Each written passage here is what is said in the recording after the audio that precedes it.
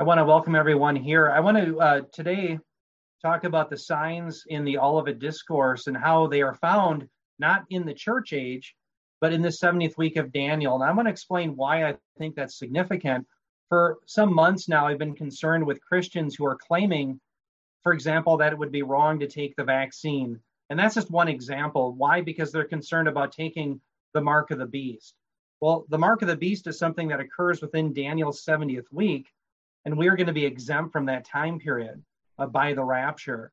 The other thing I've seen people concerned with as Christians is over the years, people will say, well, certain earthquakes must be building in intensity in order for the Lord to come, or certain signs regarding wars have to happen before the Lord would come. But what I want to do is lay out for you this new paradigm where all of the signs are not in the church age that we're living in, but are in what's called the parousia, the coming of Christ, or that 7-year window that is, in fact, the coming of Christ, known as Daniel's 70th week. Now, let me cite to you a couple of passages from the Apostle Paul. You don't have to turn there, but if you're a note taker, just jot these down. Think about this, 1 Thessalonians 4:17. Listen to what Paul said. He said, then we who are alive and remain will be caught up together with them in the clouds to meet the Lord in the air, and so we shall always be with the Lord. Notice there, Paul, the apostle, uses the first person plural we. The apostle Paul believed that he wasn't certain, but that he could be part of the rapture at Jesus Christ parousia, his coming. Okay, now let me give you another passage, lest you think maybe that's just a one-off, and perhaps when he was writing 1 Thessalonians, he had a hiccup or something by the Spirit. Well, Philippians 3:20, Paul says this, he says, for our citizenship is in heaven, from which also we, again, first person plural, eagerly wait our Savior, the Lord Jesus Christ. So again, there's multiple passages where Paul expected that he at least could be in the generation that was raptured. In fact, the great scholar Robert Thomas, he said it this way. He said, this is a scholar from Master Seminary. He said, quote, Paul was personally looking forward to the Lord's return. And he says this was not some pious pretense perpetrated for the good of the church. He sincerely lived and labored in anticipation of the day, but he did not know when it would come. So here's what I want you to think about. The Apostle Paul believed that he could be raptured, that the Lord could come at any moment in his life, and yet there was no vaccine mandates. There was no computers in his day. There was no artificial intelligence. There was no Russian military threatening the borders of Israel. There was no Chinese military. There was no artificial intelligence able to track human movement or chips that could be implanted in people. There was no drones that could track people in the world. And yet he believed that the coming of Christ was imminent. Now, the reason I think this is important to get down is I think traditionally most Christians have placed the signs that Jesus talks about in the Olivet Discourse. And by the way, the Olivet Discourse is the longest running discourse in the entirety of the New Testament, apart from the Sermon on the Mount. Okay, so it's exceedingly important. If we don't understand the Olivet Discourse, we will not understand our eschatology. So what I want to invite everyone to do is to have a paradigm shift in their mind where you understand that the signs Jesus is referring to are not signs that we will see during the church age, but rather they are signs that are reserved for people within the last 7 years so that they can persevere through that difficult time.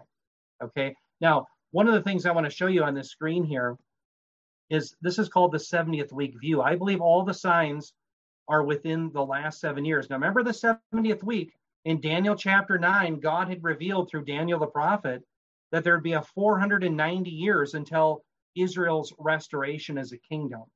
The first 483 of those years were fulfilled at Jesus' first coming. The last 7 years are still in the future. And the last 7 years incorporates Jesus' second coming. When you and I talk about the first coming of Christ, we're not talking about one day. We're talking about 30 some years of his life, not just the day that he was incarnate or was conceived in the womb of Mary. Okay. In the same way, the second coming is conceived as a 7-year window where Christ comes for the church, the beginning, He pours his wrath out and he comes with the church at the end to set up his kingdom. And so when we look at the view, the 70th week view of how signs are incorporated by Jesus, my claim is that there are no signs to tip a person off as to when the 70th week comes, but there are signs inside the 70th week to edify and prepare those who come to faith in Christ during this time. Now, the way this is structured, it's interesting. Matthew liked to incorporate what he called chiasms. And I'm going to show you one right here, what that is. There was a question the disciples asked as Jesus had told them about the destruction of the temple. And because they were up on the Mount of Olives, they had reasoned that he must be referring to the end of the age, that final battle that's depicted in Zechariah 14, where all of the nations will surround Jerusalem. And so they asked him, the first question in Matthew 24:3 was, well, when will these things be? And they asked, what is the sign of your coming and the end of the age? Now, the end of the age, they assumed would happen when he came. So that's really one question. So what I want you to think about is there's really two parts or two questions. When will these things be? And what is the sign of your coming? What I'm going to show you is the way the Olivet Discourse is structured, and we'll see grammatical clues later on. That would be our next message we'll be getting into. But you'll see that the signs are inside the 70th week, and that's what Jesus covers here. From verse 4 of Matthew 24 all the way to Matthew 24:35, he is talking about signs all within the 70th week, not outside of it, not during the church age, but all are within it. And what question is he answering? What's the sign of your coming? And he gives multiple signs. The biggest sign is himself coming in the clouds of glory at the end of the 70th week to destroy the enemy surrounding Jerusalem and to bring in his kingdom. That's the greatest sign of all. Okay? Now, what he's going to do then in verse 36 to the end of the chapter, notice in blue, is he'll answer the question, when? When is the start of the 70th week? And we'll find that it's unknowable. In fact, about 8 different ways, Jesus says you can't know. No one knows the day or the hour, not the angels in heaven, neither the Son, only the Father. Okay, so what I'm going to do is I'm going to make this very simple. I thought about a way to make this very easy to understand. And what I thought is, let's look at 5 different proofs that we can look to that really prove the signs that Jesus gives within the Olivet Discourse are all inside the 70th week and not in the church age. So let me give you all 5 of these.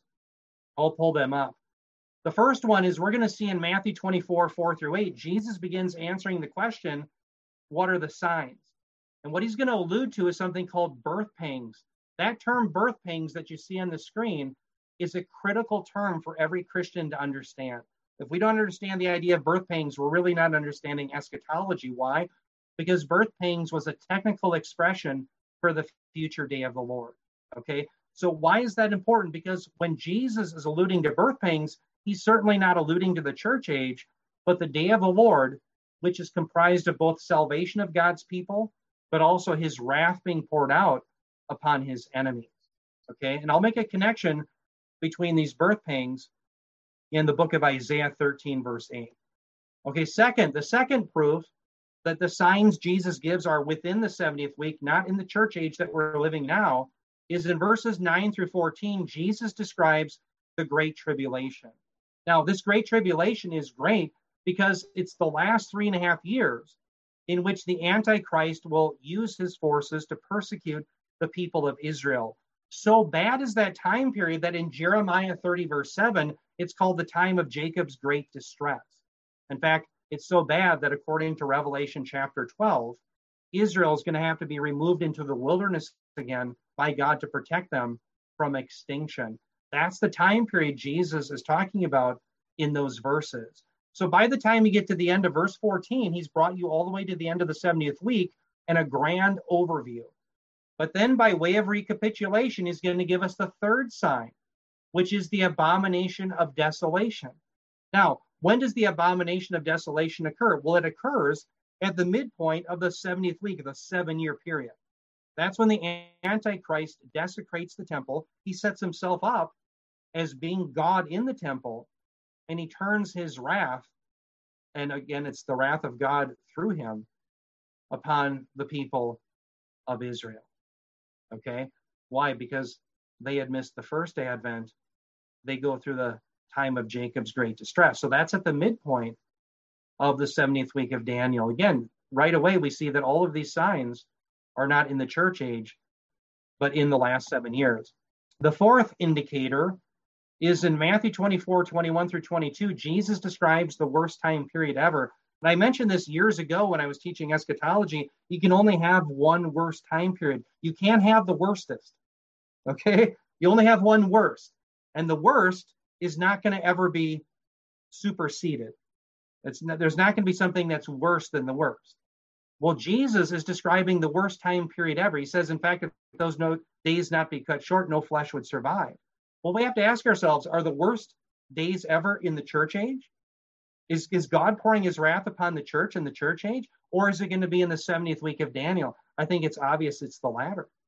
Okay, let me give you a fifth time period indicator, and that's when we get to Matthew 24, 29 through 31. Jesus describes the final battle surrounding Jerusalem. Okay, now that final battle is at the end of the 70th week, right at the end. Now, of course, then he's describing the events within the 70th week, not in the church age that we're living in now. Now, when you get to verses 32 all the way to verse 35, that brings us Jesus answering the question of the signs. What are the signs? And that's where he gives you a simple parable of the fig tree. The fig tree simply says, hey, you can tell the season by looking at a fig tree. You can certainly tell where you are in the tribulation period by looking at what the Lord has brought about as the tribulation period unwinds through the signs. Okay, now what I want to talk about is Matthew 24, 29. Again, the fifth sign. Notice it says, but immediately after the tribulation of those days. I want everyone to stop there and consider the phrase those days. If you think the phrase those days refers to the church age, you're going to be in left field your entire life, and you will never understand eschatology. You won't understand the data. But if you properly understand those days are referring to the 70th week of Daniel, why? Because that's just what he's described. Notice all the 5 indicators. If you understand the tribulation of those days as a reference to the 70th week of Daniel, then you're going to be cooking with gas. Then you're going to understand eschatology in the whole of the New Testament. As far as eschatology is concerned, will really come alive for you. Okay, notice what he said, but immediately after the tribulation of those days, the sun will be darkened and the moon will not give its light and the stars will fall from the sky. By the way, everything that you see in bold there, or I should say in all caps, that's a reference to the final battle alluded to in Joel chapter 3. The final battle at the end of the 70th week, where the nations surround Jerusalem and the Messiah comes. Notice from these things will fall from the sky and the powers of the heavens will be shaken. There'll be cosmic disturbances in this time. So what I'm going to do for the remainder of our session, I'll go through about 50 minutes. Then I'm going to open it up to questions and answers for everyone. What I'm going to do is just go one by one through each of these. We'll start with the first one, the idea of birth pains. The idea of labor pains, birth pains, is something that we have to see as Christians that is associated with the day of the Lord. By the way, anytime you see DOL, that's what I mean by DOL is day of the Lord. The day of the Lord was a period that the Lord had prophesied in the Old Testament in which he would finally and forever save his people. They would be secure. We would never die anymore. We'd be given our resurrection. We'd be given our kingdom. But the day of the Lord is also a time period where he would pour his wrath upon his enemies. And this time period is conceived as a broad period of time, beginning with the rapture and the inception of the 70th week of Daniel, and it extends, according to 2 Peter 3:10, into eternity. Even with the destruction of the old heaven and the old earth. When we get the new heavens and new earth, that's all part of the day of the Lord. So what I want you to see is that's associated with something called labor pains in the Old Testament. We'll see that in Isaiah 13:8. In fact, in Isaiah 13:8 in the Greek Septuagint, the prophet Isaiah used a term referring to the day of the Lord. He used labor pains. In the Greek Septuagint, it's odin. I want you to remember that, odin. If you're to transliterate it from Greek to English, it would be simply O-D-I-N. Okay, but it's pronounced, I think, odin. All right, that's labor pains. Right now, the reason that's important is Jesus is going to borrow from that 8th century prophet Isaiah, and he's going to use the same term, odin, labor pains, when he summarizes the first 3.5 years of the last 7 years, or the 70th week of Daniel. He talks about the first part of it as labor pains, Odin. So the idea that the Jews had is that you and I in the last days, or the church age, are living during a pregnancy. But when the 70th week of Daniel comes, it's like labor pains upon a woman, and they would go for 7 years. And after that 7 years, what would be birthed would be the Messianic kingdom. Dear ones, you and I are not living during the labor pains. We're living during the discomforts of the pregnancy, but we have not gone into labor. That's the 70th week of Daniel. That's how it was conceived. Okay, so Jesus is going to be using the same term. Now, what's interesting about that is the Apostle Paul takes 11, I say again, 11 terms from Jesus' Olivet Discourse when he teaches about labor pains, and he's going to link the labor pains to the day of the Lord, just like Isaiah 13:8 does. Now, why is that important? Well, it's important because it shows us that the labor pains that are being referred to is in fact a reference to the day of the Lord. If you and I think the signs Jesus is referring to is in the church age, well, then the church age would be the day of the Lord. And if the church age is the day of the Lord, then the wrath of God is being poured out now, and God is a liar. Because God promised in Romans 5:9, 1 Thessalonians 1:10, 1 Thessalonians 5:9, and Revelation 3:10, that you and I would not see the wrath of God. That, as it says in 1 Thessalonians 1:10, Jesus would come and rescue us from the wrath to come. Okay, so that's why we can't be present for that time period. All right, and that's why we know these labor pains is a reference to the day of the Lord, things within the 70th week of Daniel. Let me show you where this all comes from. Isaiah 13:6-8. Notice right away, this is 715 BC, right around that era. And Isaiah says this, he's talking about the day of the Lord. He says, for the day of the Lord is near. It will come as a destruction from the Almighty. Therefore, all hands will fall limp and every man's heart will melt. They will be terrified. Pains and anguish will take hold of them. They will writhe like a woman in labor. Now, I want you to notice here this term pains, that's the term labor pains. And again, it comes from the Greek Septuagint, the Greek term Odin, the same term Jesus will use in Matthew 24:8. Now, why is Isaiah's reference so important that he's mentioning the same thing Jesus does, Odin, or labor pains? Because he says it's the day of the Lord. Okay, so in the opening verses, I think from Isaiah 13, verse 1, all the way to around verse 16, you have Isaiah describing the future day of the Lord. Okay, well, then what he does from verse 17 all the way to verse 22, he talks about the destruction of Babylon that would be in his future, in the near future. Okay, now why am I saying that? Because the beginning of Isaiah 13, what we're reading from right on the screen, is about the future day of the Lord. It's still in our future. And so Isaiah the prophet in the 8th century was prophesying about days that are still in our future, this future day of the Lord where God would finally and forever save his people, but also finally and forever pour his wrath upon his enemies. But what Isaiah does to show that God will be good for the future day of the Lord is he gave a near-term down payment. So in Isaiah 13, verses 17-22, Isaiah explains what God would do to the Babylonians at the hands of the Medo-Persian Empire, which happened in 539 BC. And the destruction of that Babylon in those days, in 539 BC, was a foreshadowing of what God would do to a new rebuilt Babylon in the future day of the Lord. That's how the prophets often work. They would use a near and a far. A near in their day, but a far still in our day. The near was a foreshadowing of the far. Okay, now turn your Bibles, if you have Bibles, and I hope you have them with you. Open them up, if you will, to Isaiah 13, 9-11. What I want to do is read a little bit more of this passage so you get the context and you see that this is a worldwide cataclysmic judgment. Because when you see that, yes, this is the future day of the Lord, and you connect that to the Odin, the labor pains, you'll know that when Jesus is using that same expression, he's referring to the day of the Lord too, and it can't therefore be the church age. So again, I hope you turned your Bible to Isaiah 13, verse 9. We'll read through verse 11. Notice what he says, Isaiah 13:9. Isaiah says, behold, the day of the Lord is coming, cruel with fury and burning anger. Stop there. Whose anger? Well, it's not the anger of human beings. It's the anger of the Lord. It's his wrath. Notice it says to make the land a desolation, and he will exterminate its sinners from it. Notice the reference to the moon and the stars from heaven. It says, for the stars of heaven and their constellations will not flash forth their light. The sun will be dark when it rises, and the moon will not shed its light.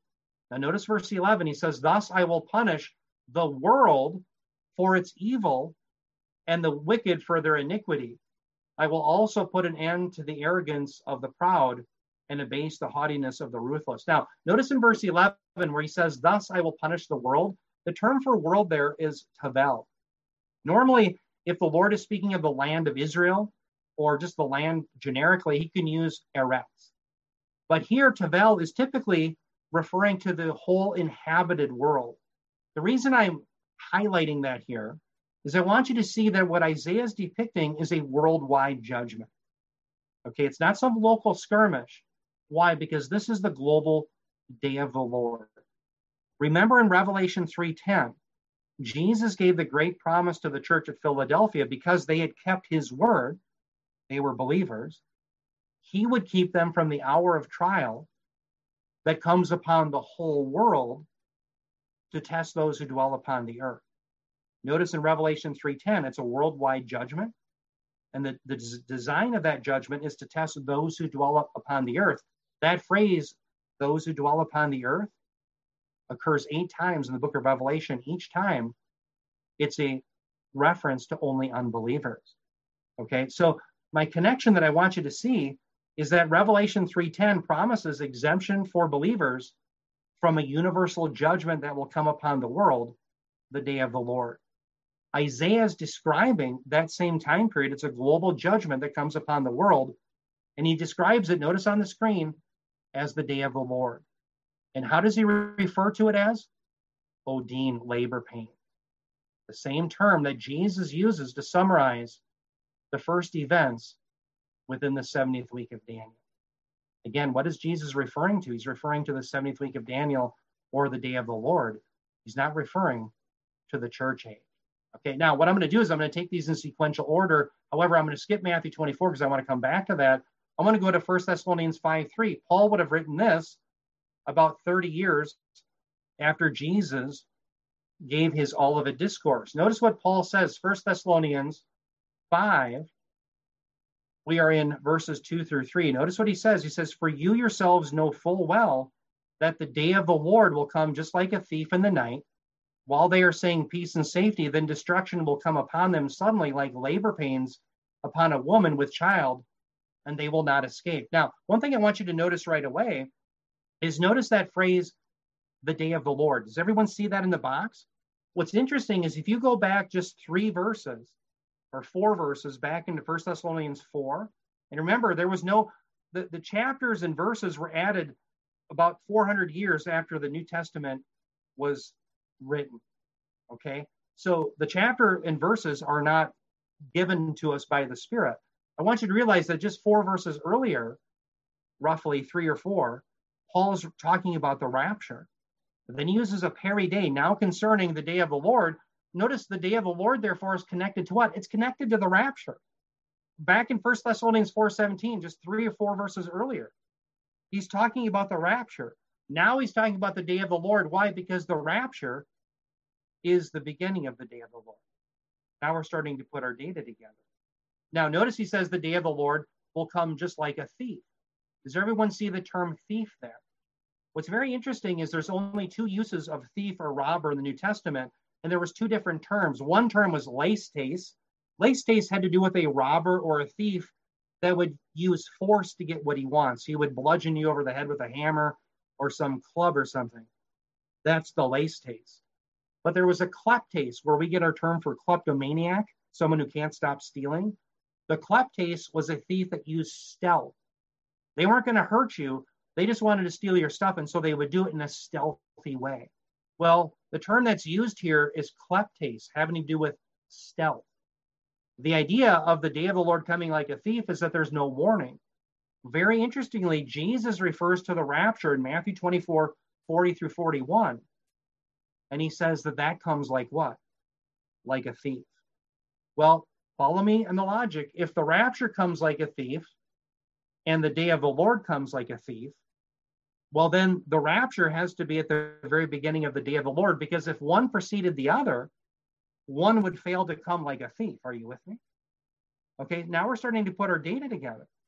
All right, now notice here, Paul's connecting the thief-like coming of the day of the Lord. Notice he says it comes suddenly. It's not going to be any warning to it. Why is there going to be no warning? Because there's no signs in the church age to tip you off. If there were signs, it wouldn't come like a thief.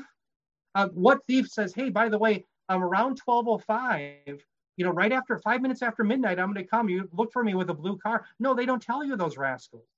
And that's the problem with these thieves. They're not polite. They won't let you know when they're coming, right? Otherwise, you'd have your loaded shotgun, you'd have your tuna fish sandwich, and you'd have 911 in the speed dial.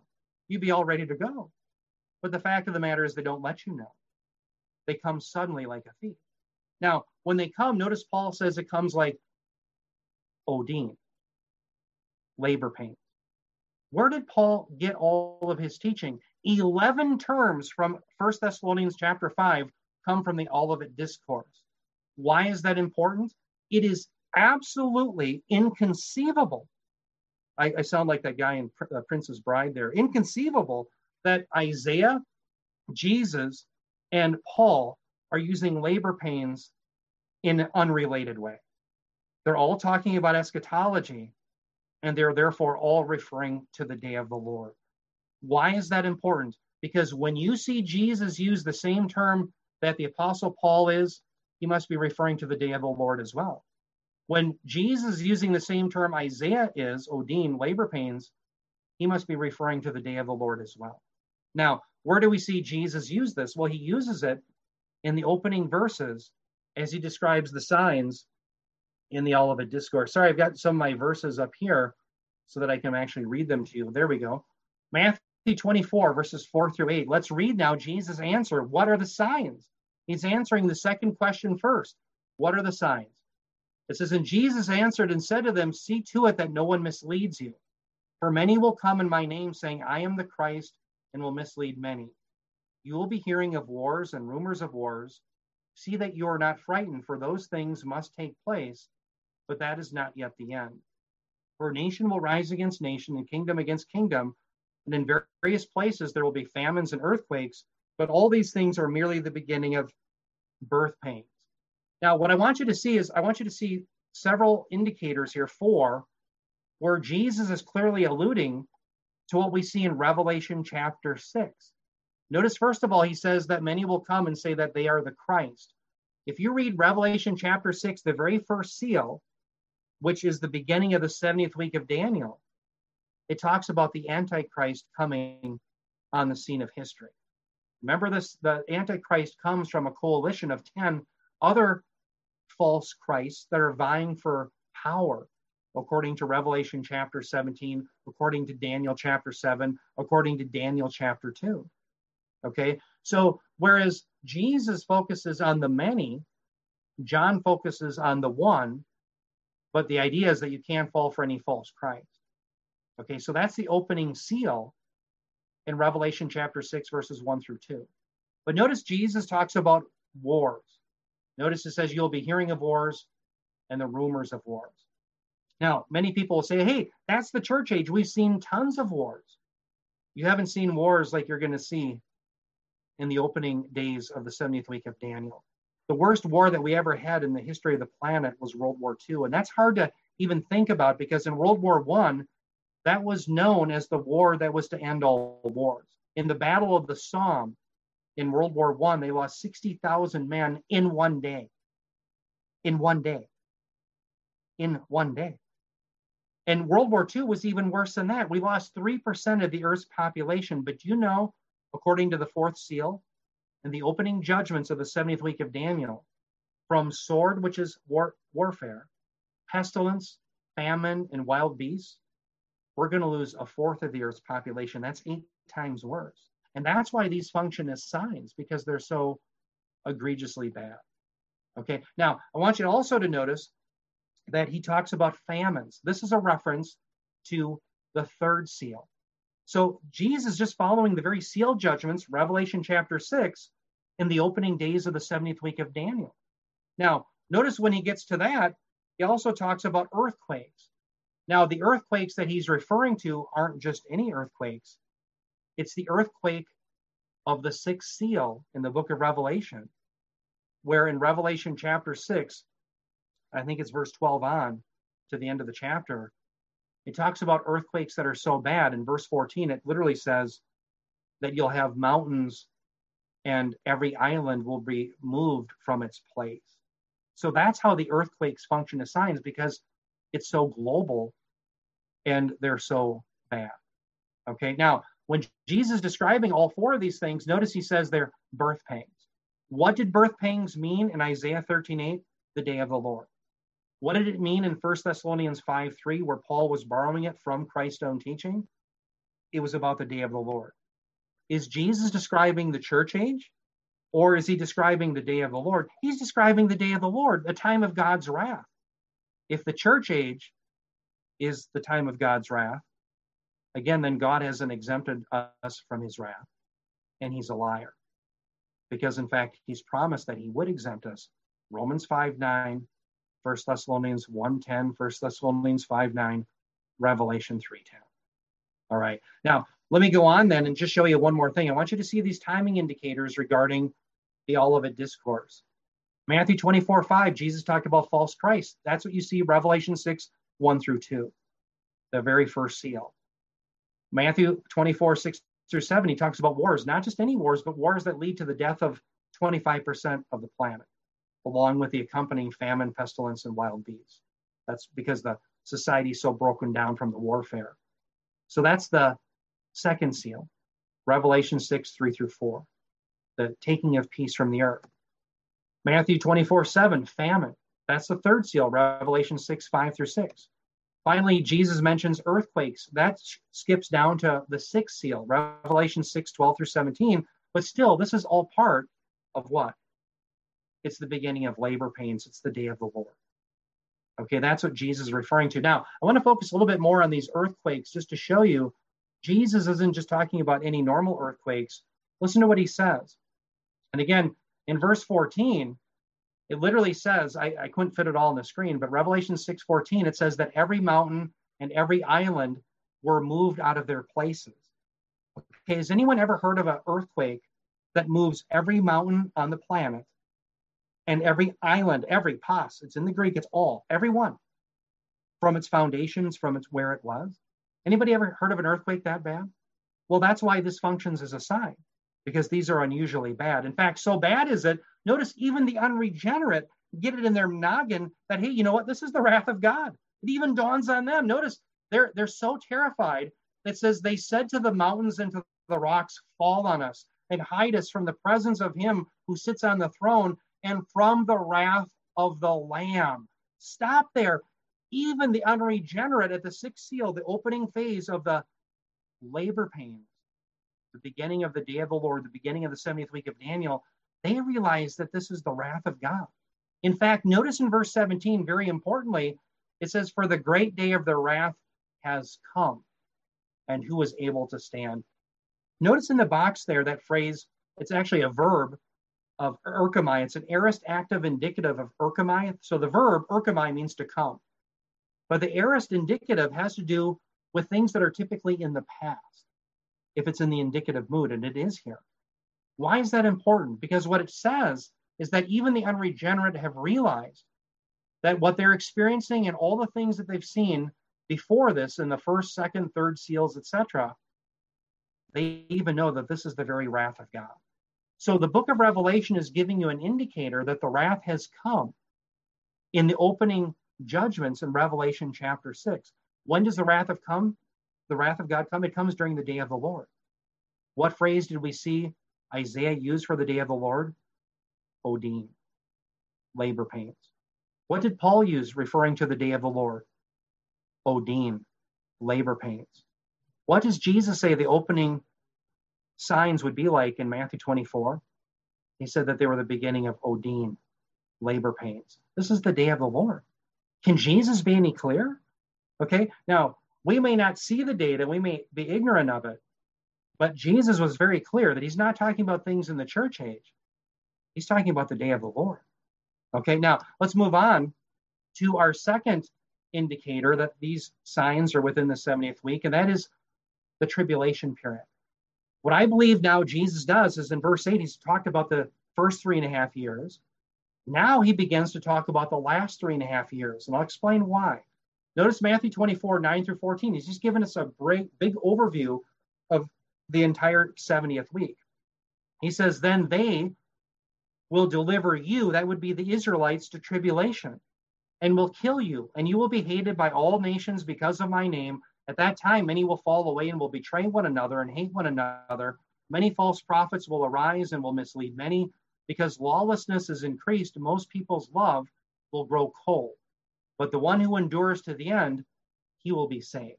I want you to notice that this term tribulation, that is used in Daniel chapter 12, verse 1, referring to that last 3.5 years in which the Antichrist will persecute the nation of Israel. In fact, turn your Bibles, if you will, to Daniel chapter 12, verse 1. Again, Daniel chapter 12, verse 1. Daniel actually uses in the Septuagint, the Greek translation, it uses the term thalipsis, same term here, for tribulation. Now, I'm going to talk about this tribulation period in Daniel 12:1. Let me read that to you. It says, now at that time, that's in the last 3.5 years of Daniel's 70th week, it says, Michael, the great prince, that's the archangel, who stands guard over the sons of your people, that's Israel, he will arise. And there will be a time of distress such has never occurred since there was a nation until that time. And at that time, your people, everyone who is found written in the book, will be rescued. Notice that phrase where it says, Daniel 12:1, that distress such as never has been seen since there was a nation until that time. That's describing the worst time period ever. Do you know what?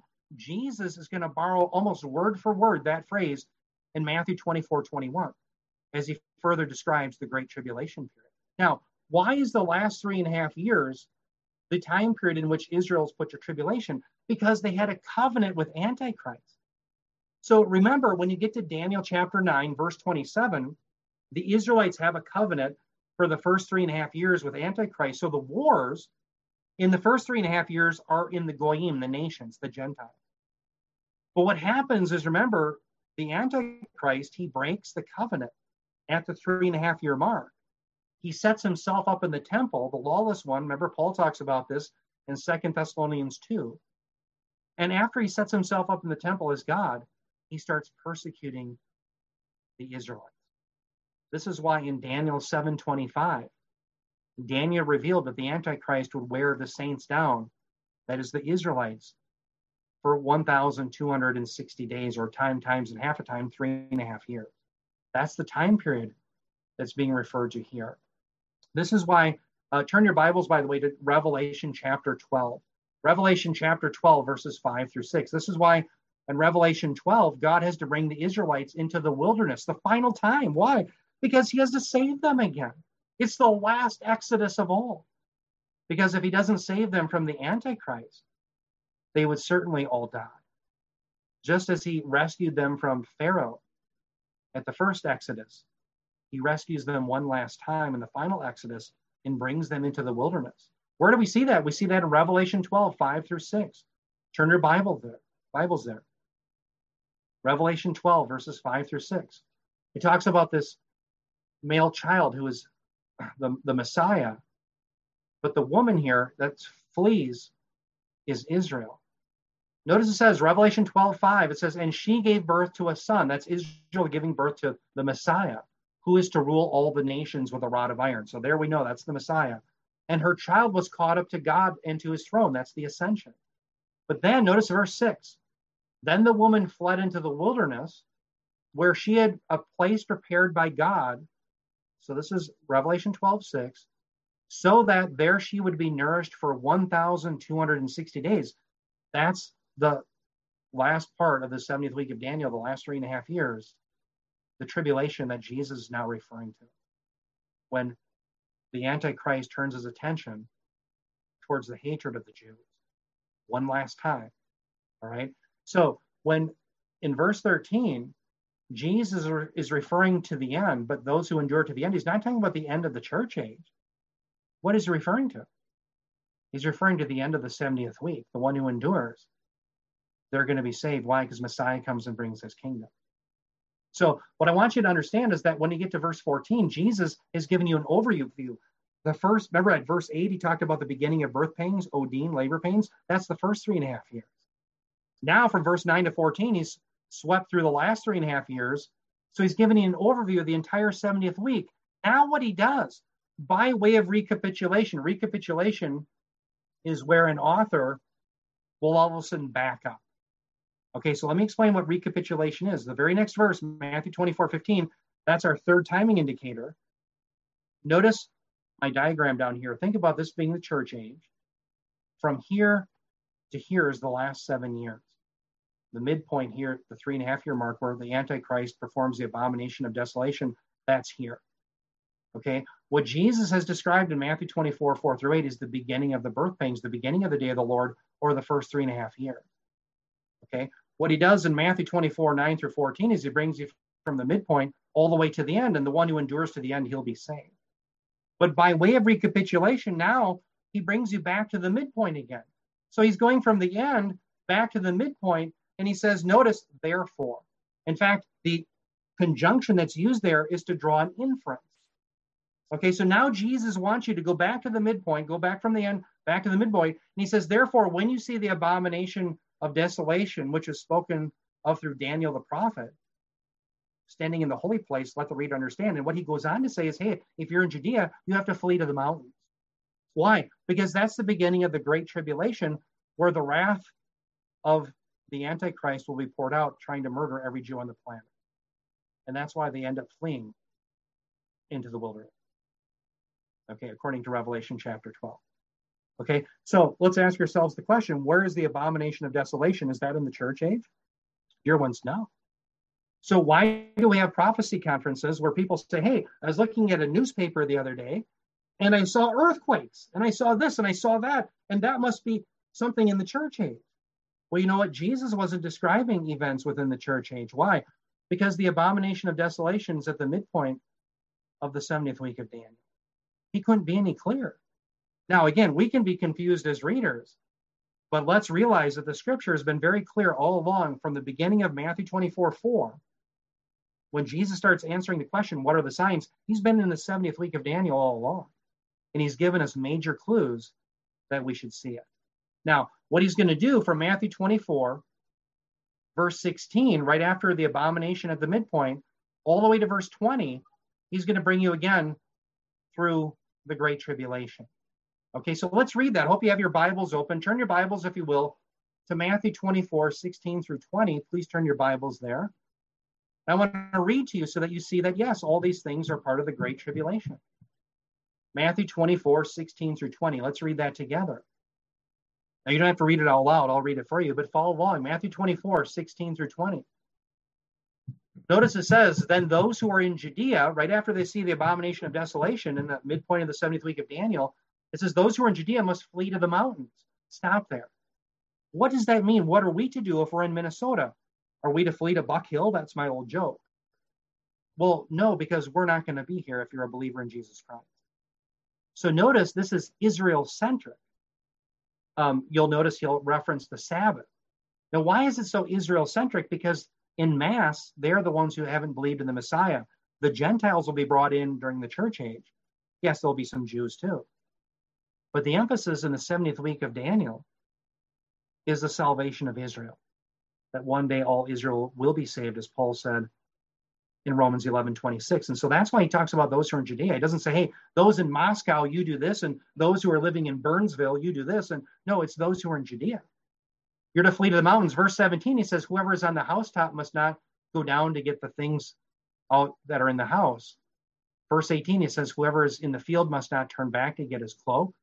But he says, but woe to those who are pregnant and to those who are nursing babies in those days. But pray that your flight will not be in winter or on a Sabbath. Now, what nation abides by a Sabbath? I took a trip to Israel in the year 2008. And if you were on a Sabbath day, if you were there during a Sabbath day, you could not get gasoline.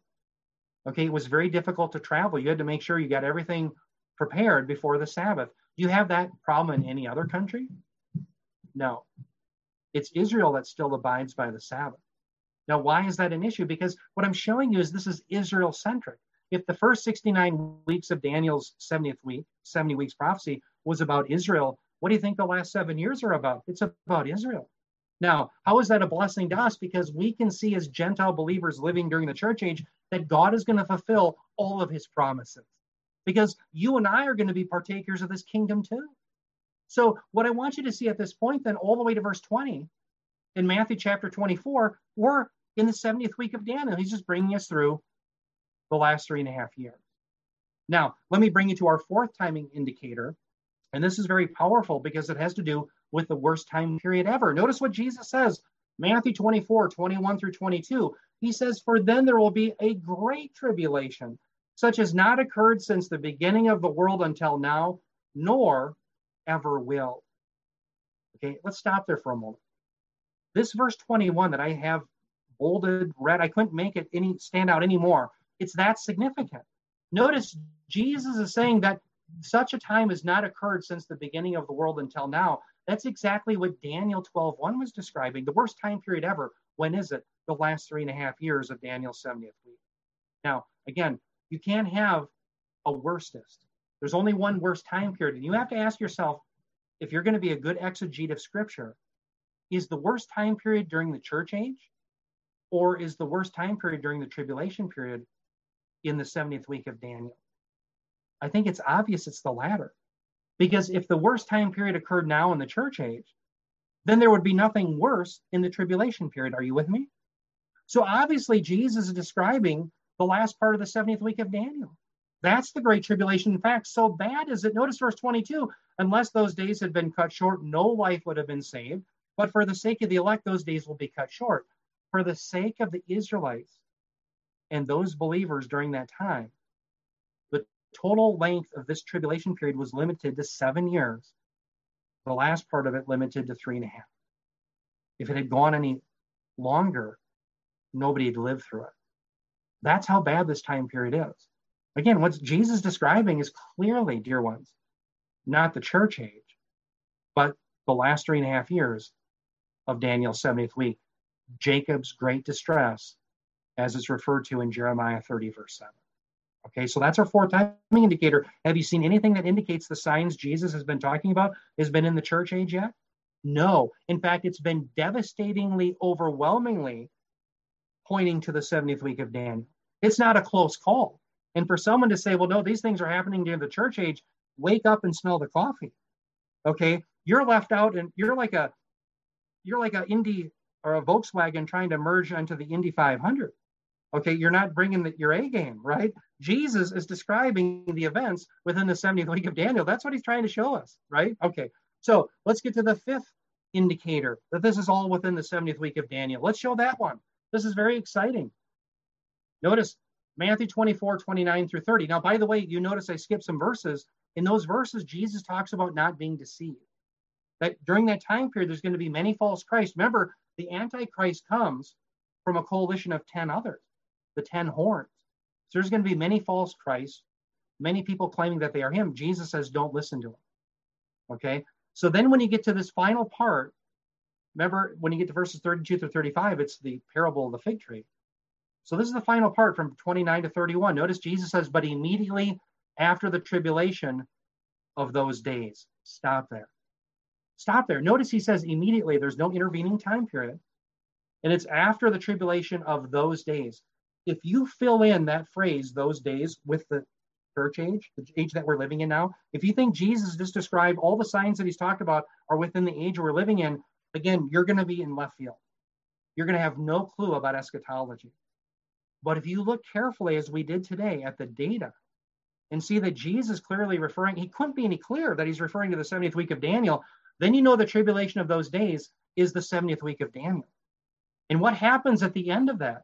Well, notice now what's described is from Joel 2:31 and Joel 3:15, the final battle of the nations surrounding Jerusalem.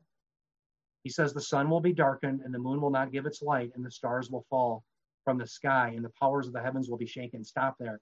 When you look at all caps, the sun will be darkened and the moon will not give its light. That's described in Joel chapter 3, verse 15, where God brings all of the nations against Jerusalem. And he brings them to a valley called Jehoshaphat. Jehoshaphat literally means Yahweh Shofet. That's what it is. Shofet is judge, Yahweh is God. It literally means Yahweh is judge. Isn't it interesting? Jesus' name, Yeshua, means Yahweh is salvation. It's interesting to note because people reject Yahweh as salvation, Jesus, at the end, they're going to be brought to this final battle where Yahweh is judged. That's the battle that Jesus is describing, where all the nations will be judged. It's also synonymous with the Battle of Armageddon. That's where it begins, but it culminates in Jerusalem. Notice what happens. Verse 30, it says, and then the sign of the Son of Man. Stop there. The Son of Man, that's the greatest sign of them all. The Son of Man himself coming. Why does Jesus use the phrase Son of Man? Because that's how he's referred to in Daniel 9:13, or excuse me, Daniel 7:13, the one who's going to rule upon the earth. Notice the Son of Man will appear in the sky, and then all the tribes of the earth will mourn, and they will see the Son of Man coming on the clouds of the sky. That's a reference right here in all caps to Daniel 7:13, where the Messiah will reign for the Lord, because he is the Lord, upon the earth. Now, Jesus has given us a lot of signs, but that's the coup de grace, that the Son himself will be in the sky with his saints. You see the same thing described in Revelation 19. He comes with his saints at the end of the 70th week, destroys his enemies, and he sets up his kingdom. Now, let me show you a really important reference that we understand. Continuing on, verse 30 to 31. Notice he comes with power and great glory. Notice verse 31, it says, and he will send forth his angels with a great trumpet, and they will gather together his elect from the four winds, from one end of the sky to the other. Many people talk about this great trumpet, and they think that it refers to the trumpet of the rapture, and it does not. Now, why am I so confident it does not refer to the rapture? There's only one place in the entire Old Testament where the phrase gadol shofar is used. Gadol is great, shofar is trumpet. There's only one verse in the entire Old Testament where great trumpet is mentioned. There's only one. It's Isaiah 27, verse 13. Do you know what Isaiah 27:13 is about? Well, let's read it together. Let's read Isaiah 27, verses 12 through 13. Let's read that together. And then what I'm going to do in a couple of minutes is I'll pause and we'll do some questions and answers. Isaiah 27, verses 12 through 13. Listen to what it says. This is all about the ingathering of Israel into their kingdom. That happens after the final battle. Why? Because Messiah's come. He's destroyed all the enemies, and he's going to set up his kingdom. Isaiah 27, 12 through 13, it says, in that day the Lord will start his threshing from the flowing stream of the Euphrates to the great brook of Egypt. Stop there. Why the Euphrates to the brook of Egypt? Why that? Because those were the dimensions of Israel given to Abraham in Genesis 13 and Genesis 15. Do you know that the largest dimensions of Israel that were ever actualized in history was under Solomon and David? But it was never to that extent. It never went from the Euphrates, the borders of Israel, to the Nile River in Egypt. Never did. But one day it will.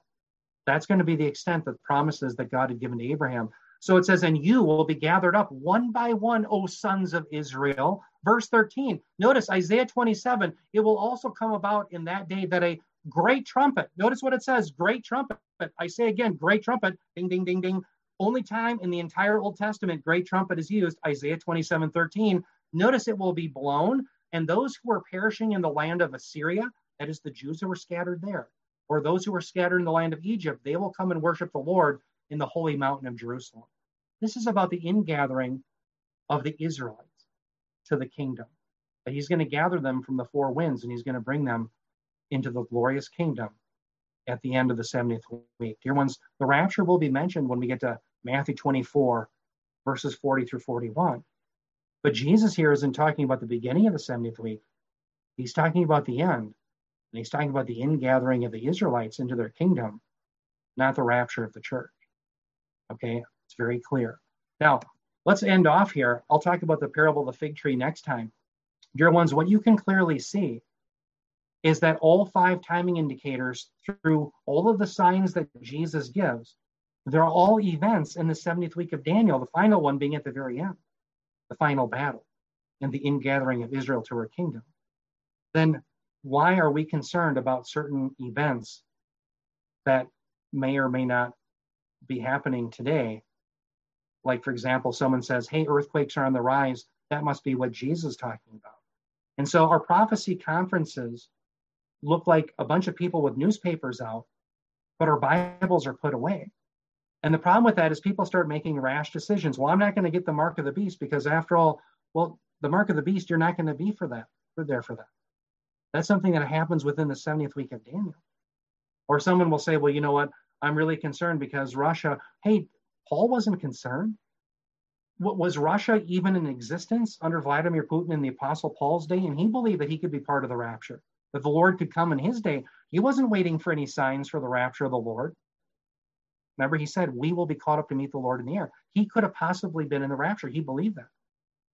And he's an apostle who speaks for Christ. Brothers and sisters, the signs in the Olivet Discourse are all within the 70th week of Daniel.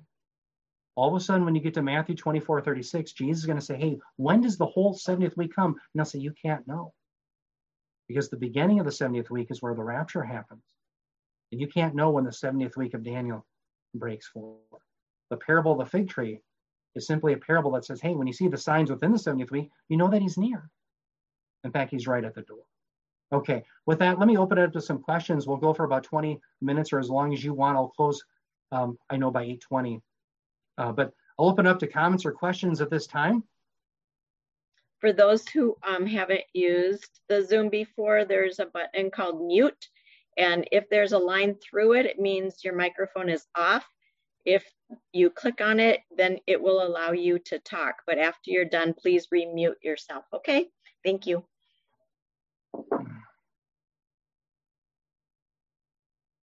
All right, let's see. I'll try to find some.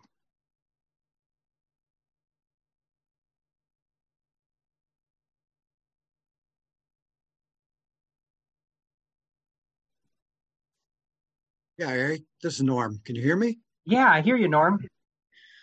You know, we can't look at what we see going on in the world to know when the rapture is. Is there anything that we can conclude when we see so many bad things happening in our country and the world? Can we draw any conclusions from that at all? Yeah, you know, it's interesting you point that out. You know, I remember Mark Hitchcock gave the analogy of someone who was in a coma in the hospital. And when they woke up, they found out that Thanksgiving had not happened. And yet they saw the Christmas decorations out. And because they knew Thanksgiving had not happened and the Christmas decorations were out, they knew Thanksgiving had to be really soon. And the point is that in the same way, you and I are living before this imminent event, which can occur at any moment, Thanksgiving. But in the same way, we see the Christmas decorations set up, the events, like we can say, hey, I can see how the Antichrist is going to track people. I can see how no one will be able to buy or sell without the mark of the beast. I see that technology could come about and is in place, and these things are viable. They can actually do what we've read about in the book of Revelation. So I think we can say, yes, every day that we go by, we're getting closer and closer. What I'm simply saying is, think about Paul's day. He believed at any moment he could be part of that rapture. So what I want to do is have everyone focus on the data of the New Testament rather than our newspapers. Because think about people who lived during the 30 Years' War. They thought that they were in the last days. And yet centuries go by. You have people that are in World War I. They didn't think it could get any worse. People in World War II, they had atomic weapons unleashed on them. You had people, 70 million alone, that died under the communists in China. You know, think about the people who live in North Korea. Every day is a great tribulation to them. It's a virtual concentration camp. So my point is, what we don't want to do is be deceived into thinking, well, because things are getting bad for us in America, therefore the Lord must come within a certain few years. No, it's always at hand. He could come within the next 5 seconds, or it could be another 500 years. It is always at hand. That's the idea. So that's just what I want to cultivate in people's minds. Yeah, it's just, it seems so common when you talk to Christians these days. They say, well, we must be getting close. Just look at all the things going on. But I thank you for explaining it the way you did tonight. Yeah, no, great question, Norm. Thank you. Very good.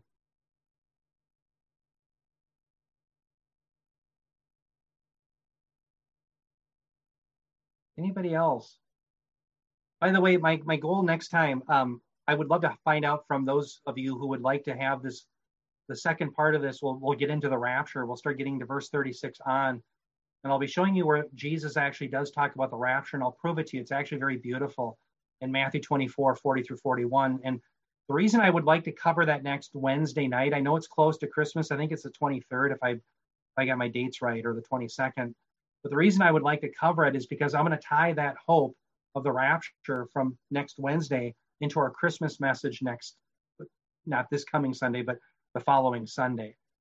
And I think you'll find it very beautiful. You'll see that the rapture actually is taught by Jesus in Matthew 24, 40 through 41, and it is beautiful. And once you see the whole picture, it's actually a beautiful picture. It's better than most of us even realize. So I would love to teach that next Wednesday if people would still like to do this one more time before Christmas. Anybody else got any comments or questions? I guess just I'm also surprised as I go stronger in faith that people are so concerned about when the rapture is. Like suddenly they're going to pick up and do something for Christ at that just before they get raptured, versus thinking they could die any day, and that they should be going out and talking about him and living for him every day. Now, it doesn't matter when the rapture is, really, because we could die at any moment. Yeah, amen. Well said. Yeah, the death rate is one per person. Hebrews 9:27, it's appointed once for a man to die, then after that comes judgment. And you're right. What's interesting, Nancy, is that the Bible does depict the great hope of the rapture and the coming of Christ as something that should motivate us for godly living. For example, in the Olivet Discourse, Jesus used the term gregareo, or be alert. It's the same term that Paul talks about in 1 Thessalonians 5, that we are to be alert. And the rapture, the imminent rapture, is to be a motivating factor. But you're right, it's not the only motivating factor. But again, we should really cultivate that idea of imminence in our minds, that this really is a signless event that could break forth tonight. It could break forth tomorrow. For those that believe that certain signs have to occur first, it's not an imminent event. I remember Mark Hitchcock, many of you have heard him in various prophecy conferences. I like him a lot. And he had a poem, I don't remember it all, but I remember part of it. He talked about sad day for those who believe that signs had to occur first, because he said, for the Lord can't come today. Okay, but for those who say, hey, no, this is a signless event, there's nothing to tip us off, it's going to come suddenly like a thief in the night, it really is a blessed hope that perhaps tomorrow morning is the day that I'm going to see my Lord and Savior, and so will you. And so that's the idea that I want to cultivate, is that yes, it's this constant expectancy for the Lord, not just because I want to do better in my life, but because I know that the anguish and the hardships and the death and the destruction and all of the pains and anguish today that we see, they're going to be gone. And it makes living tolerable, as it were. Okay, so that's something that the New Testament really does throughout there. That's why it's called our blessed hope. It's not the blessed curse. If you're going to meet the Antichrist, I'd call it the blessed curse. But because you're going to meet Christ at the rapture, at the twinkling of an eye, that he's promised in John 14, remember, he's going to go and prepare a place for you, and he's going to receive you to himself. Paralambano, he's going to bring you to the Father's home. I tell you what, that's the blessed hope. And then think about your stomping grounds are, yes, in the New Jerusalem, 7-year party with the Lord. And then you come back to set up a millennial kingdom in which you will reign and rule upon the earth, after which you're going to get a new heavens, a new earth, a new Jerusalem will be your stomping grounds forevermore. I mean, wow, how exciting is that? And it all begins at the twinkling of an eye with the rapture of God's people. And so that should be a motivating factor. But you're right, Nancy, it's not the only one. Very, very good comment. Anyone else? This is Christy. I have a question. Did you say that the new heavens and the new earth are a part of the day of the Lord? They are. And the way we know that, Christy, is in 2 Peter 3:10. It's interesting. Peter uses the same terminology both Jesus and Paul does concerning the day of the Lord comes like a thief, he says. But what's interesting, in 2 Peter 3:10, he also talks about in which the heavens and the earth will be destroyed. Well, we know from when we look at the book of Revelation, the heavens and the earth as they are now will not be destroyed until after the millennial kingdom, after the 1,000-year reign. Right. So between Revelation 20 and 21, that's when they're going to be destroyed. And that's why you have the new heavens, the new earth, and the new Jerusalem. And so that's why 2 Peter 3:10 is very pivotal and very important for us to see that the day of the Lord isn't a single day, that he conceives of it as coming like a thief, like the rapture. The 70th week of Daniel comes like a thief, but he extends it all the way to the destruction of the heavens and the earth. So it's a broad period of time, okay?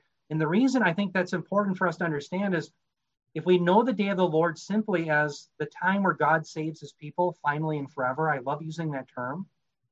And people may scoff at that a little bit, but I put some thought into that. So let me explain. When I say that he saves us finally and forever, the moment you're raptured and you're given your resurrected body, you're never going to have any troubles again. Bob Dewey always says there's no problem you may have that the rapture won't cure. The moment you're raptured, you're secure forever. You're always with the Lord. That's what he says. You'll forever be with the Lord. Paul says in 1 Thessalonians 4. Therefore, comfort one another with these words. 1 Thessalonians 4:18. So the moment you're with Christ at the rapture, you're forever secure. But what happens at that point is the judgment just gets worse and worse and worse and worse for the enemies of God, culminating in the lake of fire forever in Revelation chapter 20. Okay, so for the people of God, it just gets better and better. For the enemies of God, it just gets worse and worse. But it really is forever. The wrath is forever, and the salvation is forever, and it begins right at the rapture, and it extends unto eternity. Finally, when you and I are in the new heavens, the new earth, you and I are going to use the new heavens, new earth, new Jerusalem as our stomping grounds.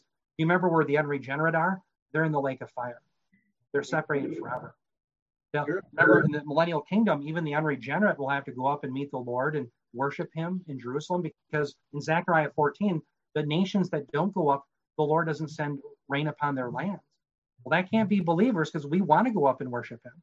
Mm-hmm. Okay, so my point is, there's a big difference between the millennial kingdom, where you still have the unregenerate stomping around, even though, yes, they'll be judged by the Lord then. But in the eternal states of the new heavens, the new earth, the new Jerusalem, they're going to be locked away forever in the lake of fire. So that's why I say it begins at the rapture, your salvation forever, but the judgment begins there, which culminates in a forever judgment in the lake of fire for the enemies of God. So I hope that helps. Yeah, so there's no end then to the day of the Lord. Exactly. And by the way, Christy, I'm glad you brought that up, because it also explains, I think, remember the structure of Revelation? You have 7 seals. The 7th seal opens up to the 6 trumpet judgments. The 7th trumpet opens up to the 6 bowls. And the 7th bowl opens up to, and it doesn't say, the 7th bowl opens, and the idea is it goes on into eternity. That's part of the structure of the apocalypse, the book of Revelation, that the 7th bowl opens up and it's never done. Why? Because the wrath of God is never done upon his enemies. That's a deliberate structure by John himself under the inspiration of the Spirit. So it shows us the eternal nature even there of the wrath of God upon his enemies. Absolutely. Thank you. That's very So helpful. Eric? Yeah.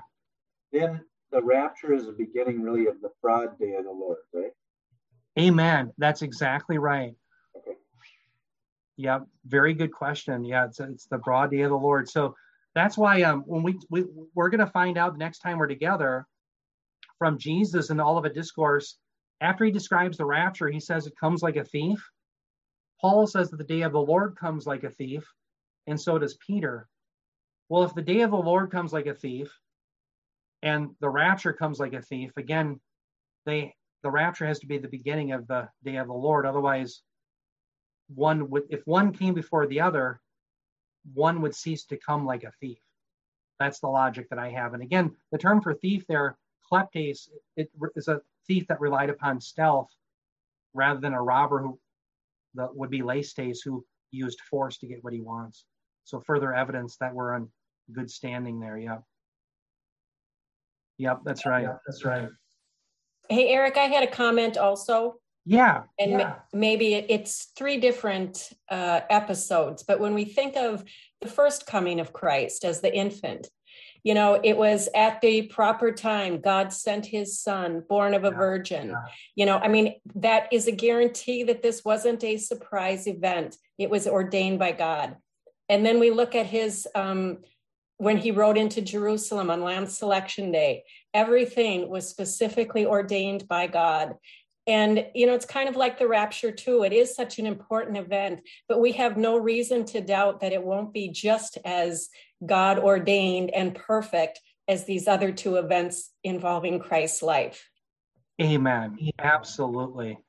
That's well said. Do you remember that passage in Acts where Peter commands everyone to repent? He says, so that the Lord may send the Son from heaven for the restoration of all things. And the idea is that, well, wait a minute, I'm going to repent so that the Lord sends the Son. I'm going to do something so that God's ordained time comes. But the idea in the New Testament is that there's a filling up, remember, of the total afflictions of God's people. There's a filling up of the total people that will be saved. And God knows that day when it occurs. I remember Paul has that phrase in the book of Colossians where he says, I fill up what is lacking in the afflictions of Christ. And there was a lot of debate on that. Some people thought, well, maybe Jesus didn't finish all of the suffering necessary. Well, that's not what it's referring to. The afflictions, literally the term thlipsis, the same term, tribulation of the Messiah, is a phrase that's associated with God's people. And the idea is that God knows in his foreknowledge, in his sovereignty, the total number of people that will suffer and the total amount of suffering that will occur. So I like to think of it as a bucket that's being filled. He also knows the total number of people that are his. And once those buckets are filled, he knows the exact moment that will occur, and he sends forth the Son. That's being depicted in the New Testament. That's some of the New Testament data that we see. So you're absolutely right. This day is known by the Heavenly Father. Absolutely. And by the way, when it says in Matthew 24:36, no one knows the day or the hour, not the angels in heaven nor the Son, but the Father alone. Remember, Jesus has 2 natures, and he can operate from either one. So Jesus, my favorite example of that is when he's in the boat, he's sleeping with the disciples. He's in the back of the boat when the storm comes. He's really tired. And you might ask, well, wait a minute, does God get tired? No, but he's truly a man. He's 100% a man, also 100% God. And he operates through either nature. So at one moment, he can be asleep in the back of the boat, and the disciples are concerned. They say, aren't you concerned that we're going to perish? The next moment, he can say, peace, be still, operating from his divine nature and calm even the winds and the sea. And so Jesus operates from either nature. That's why sometimes he can ask, where was she laid? Or remember, he asked, someone in the crowd touched him. He asked the question, who touched me? But then there's other times where, remember, he asked Peter, he says, do you love me? And remember, Peter says, Lord, you know all things, right? So we see both that in his divinity, he knows all things, but he can operate through either nature. And so he must have been operating from his human nature intentionally so as not to divulge, or at least not have to divulge the timing. He doesn't know as the human part of the Son. So anyway, something to think about there. We'll talk more about that next time. Yeah, but it is an ordained time. Amen. Well, if that's it. Oh, I'm sorry, keep going. This is Barb Gretsch. Yeah, Barb. I'm a little bit confused about how to think of Israel during the 70th week. Yeah. So it's called the time of Jacob's trouble. Yeah. At least part of it is. And do we look at it as God is angry at Israel for their unbelief and that he's pouring his wrath out on them? Or do we look at it as a time of God's salvation of his people? Yeah, it's funny. I think you can look at it as both. It's one in which, because people reject the Messiah today, they will suffer consequences.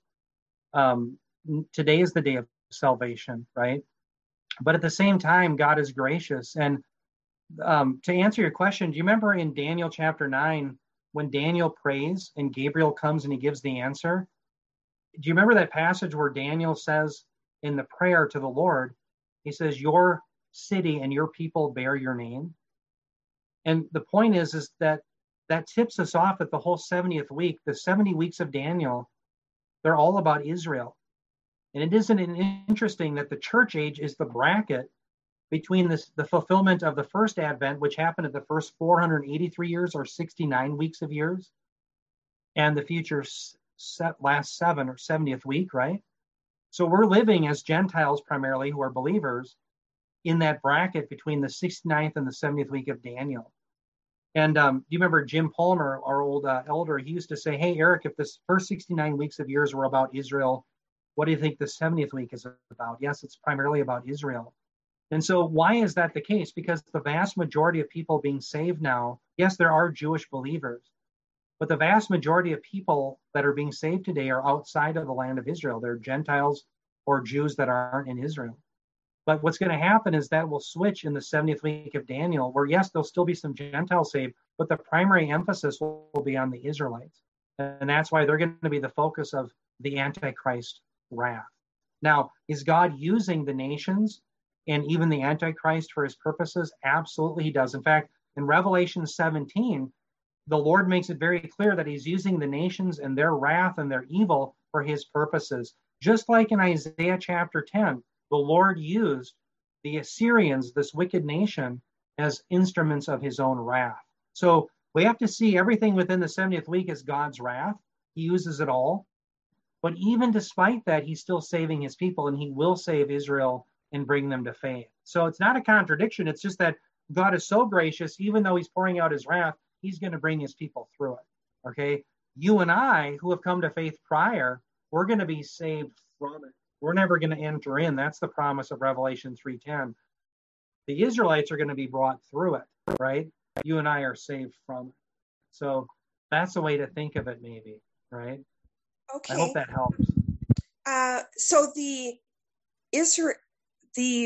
since the formation of Israel or following World War II, when Jewish people have regathered to Israel, yeah, and continue to do so, do you see that as part of the regathering that's talked about in Isaiah, or?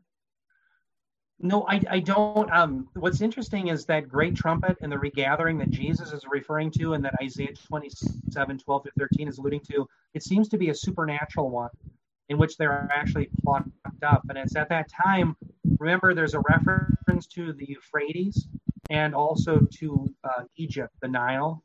And that was the boundaries of the original Israel given to Abraham in Genesis 13, Genesis 15. And so that's what's being depicted, is they're going to be brought from whatever nation they're in, and they're going to be brought back to this kingdom. But it's going to be like a supernatural ingathering. So I don't see that as something that's happening now. And the proof of that, I guess, is we see that it's at the end of the 70th week of Daniel, where that final battle, the sun will be darkened, the moon will not give its light, and the stars will fall from heaven. That's that allusion to Joel chapter 3, verse 15, where you have that final battle of the nations brought to the Valley of Jehoshaphat, which is, I think, the Kidron Valley. It's in Jerusalem. So my point is, that's where Jesus places that final ingathering, and it's when he's coming on the clouds. So I think that's where the ingathering occurs supernaturally by the Israelites. Yeah. So what's interesting is, in some sense, the 70th week of Daniel is bracketed by a gathering. The first is the gathering of the people of Christ to the Lord to go to heaven. And then it's an ingathering with the saints, with the people of Israel, into the kingdom at the end. So the 70th week is bracketed by a gathering, one of the church and then one with the church, but also the people of Israel into the kingdom at the end. I hope that makes sense. Thank you. That's helpful. Yeah, amen. Eric, I have a question. Yeah. Hi, this is Nancy. I just wanted, could you go back to 24:13, where it says, but the one who endures to the end, he will be saved? Yep. I know that I can't be suggesting that our perseverance secures our salvation, because we know that Scripture really teaches the opposite of that. So can you just tell me again why it states it that way? Yeah, this idea of endurance, remember, we as believers, we do persevere in the faith. So we're saved by faith alone, but true believers will persevere. And so the idea is that you and I, as believers in Jesus Christ, will remain in the faith and we won't depart. So this is referring to, again, people primarily in Israel who come to faith in the Messiah, and they're called to endure to the end of the 70th week. And one of the ways they have to endure is by not taking the mark of the beast, which would be very tempting to do. Now, as I say that, realize not taking the mark of the beast isn't something that human beings are able to prepare themselves for. Think about remember when you're a kid and you got to go up to bat, you got to kind of psych up, you got to face maybe a good pitcher, or you got to play some sport, and you kind of got to, that's not the way we're going to refrain from taking the mark of the beast. If you're a believer living during this time period, it's by God's grace. God graciously keeps his elect. And so they really will endure in the faith, but it's all by his power. A great passage that teaches that is John 10:27-28, where, remember, he says, my sheep hear my voice, I give them eternal life, they shall never perish. No one can snatch them out of my hand. I and the Father are one. The Father has given to me is greater than all. I and my Father are one, and no one is able to snatch them out of my Father's hand. So we're being held firmly in his grip. But the idea is those who don't endure, those who don't persevere in the faith, it's evidence that they never belong. That's the idea.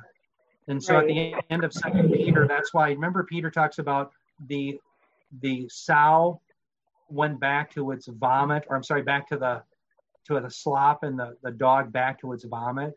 The point of it's kind of an ugly parable, or metaphor, but what Peter's referring to is these unclean animals showed who they truly were by doing what those types of animals do. And in the same way, unbelievers will show their true ugliness at some point where they will not endure. They will not be held in the grip. They will be allowed to perish. They will turn from the faith and obedience. So a good way of maybe thinking about it is Judas turned from Christ. He never was a believer. He rejected Christ and he went to perdition. Peter was a true believer and he failed. He rejected Jesus too, but because he belonged, he was brought back. Okay, so he was kept by Christ's power. In the same way, those who falter during this time will be enabled sovereignly, powerfully by God to endure. They will remain in the faith to the end of the 70th week. That's how I would see it. So yes, God's elect will be kept by his power, believing all the way to the end. By hook or by crook, God will bring that about by his power. Thanks for explaining that. And by the way, just one thing, Nancy, to that is one of the things that God uses are his scriptures. He uses tools.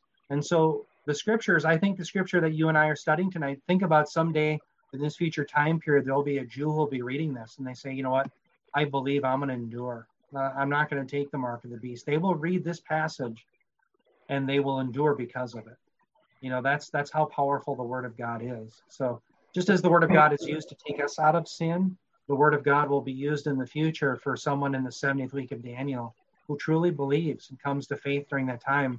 And I believe that God will use it to enable them to endure. Okay, thanks. Yeah, Eric, great question. Eric, Peter here. Yeah. Can you make the distinction between the Battle of Armageddon and the Battle of Gog and Magog? Yeah, so I believe that the Battle of Gog and Magog is at the end of the millennial kingdom. That's described in Revelation chapter 20. And one of the reasons I think the book of Ezekiel is referring to that same battle. So remember in Ezekiel, I think it's chapter 38, 39, right in there. It talks about the Battle of Gog and Magog. Well, one of the reasons I think Ezekiel is referring to the same battles because he uses the same terminology. But it also, in that section of scripture in Ezekiel, talks about a time period in which Israel will be dwelling safely. Well, the only time Israel will be dwelling safely isn't now. As you can tell, there's warfare now always. There will be also problems during the 70th week, obviously, but during the millennial kingdom, they will be living securely. So remember that final battle of Gog and Magog described in the book of Revelation, chapter 20, is where there's going to be one final uprising where Satan unites the people who are still alive and not believers, and they will come, it says, on the broad plain of the land against the Messiah and his people. And it's the most lopsided battle of all time, because the Messiah simply calls down fire and wipes them out. And then that's when he ushers in the white throne judgment and sentences them all unbelievers to the lake of fire. So the battle of Gog and Magog is at the end of the millennial kingdom. The battle of Armageddon is at the end of the 70th week prior to the millennial kingdom. So think about the battle of Armageddon is at the beginning of the millennial kingdom. The battle of Gog and Magog is at the end of the millennial kingdom. That may be a good way of thinking about it. Yeah. So I hope that helps, Peter. Does that make sense? Yeah, I guess one of the questions I had, so then you said the Battle of Armageddon occurs in the Kidron Valley, just east of Jerusalem. Yeah, that's where it'll culminate, yeah. Okay, and the Battle of Gog and Magog, is that in the Jezreel Valley, or where's that? You know, we're not told. There's some different topographical, geographical issues going on in the millennial kingdom. And we're not really told where that occurs. It just says that they come up on the broad plain of the land, if I remember correctly how it states it. So we're really not told where that occurs. But we do know that the Battle of Armageddon, if it begins in Megiddo, it will ultimately culminate in this battle around Jerusalem at probably the Kidron Valley. Most scholars believe that that's where the Valley of Jehoshaphat was. And so what's being depicted is where all the nations around Jerusalem. And that's, remember, written about in Zechariah 14, where the Messiah comes down and he destroys the enemy surrounding Jerusalem. That same battle is depicted in Joel 3. So Joel 3, Zechariah 14, Revelation 19, Matthew 24, 29 through 30, 1. They're all describing that same final battle surrounding Jerusalem. Yep. And that would be the Battle of Armageddon, or you might call it the Battle of Joel chapter 3, or however you want to refer to it. But the Battle of Gog and Magog is after the 1,000-year millennial kingdom. Yep. Yeah, good question.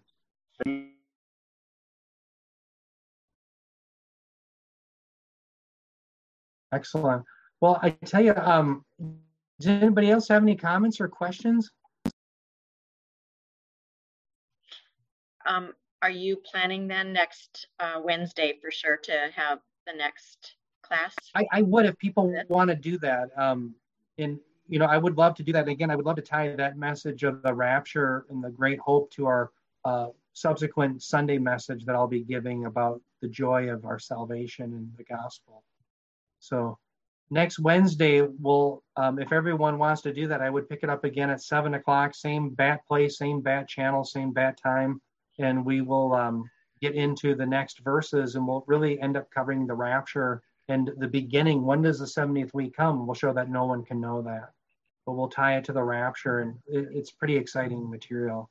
So I would love to do that. But let me close in prayer. Heavenly Father, Lord, I thank you so much for my brothers and sisters, and I thank you, Lord, for the love that they have for one another. Lord, the love that they have for you, all by your gracious power. Most importantly, we thank you, Lord, for your love for us, and that you will one day break through the clouds and bring us to glory and give us this glorious kingdom, that you will rescue us from the wrath to come and from the trials of this world. We thank you, Lord. I pray for perseverance and protection upon my brothers and sisters. Heal those who are still hurting with COVID and other viruses, Lord. Bring us all through this difficult time period together. In your precious name we pray. Amen.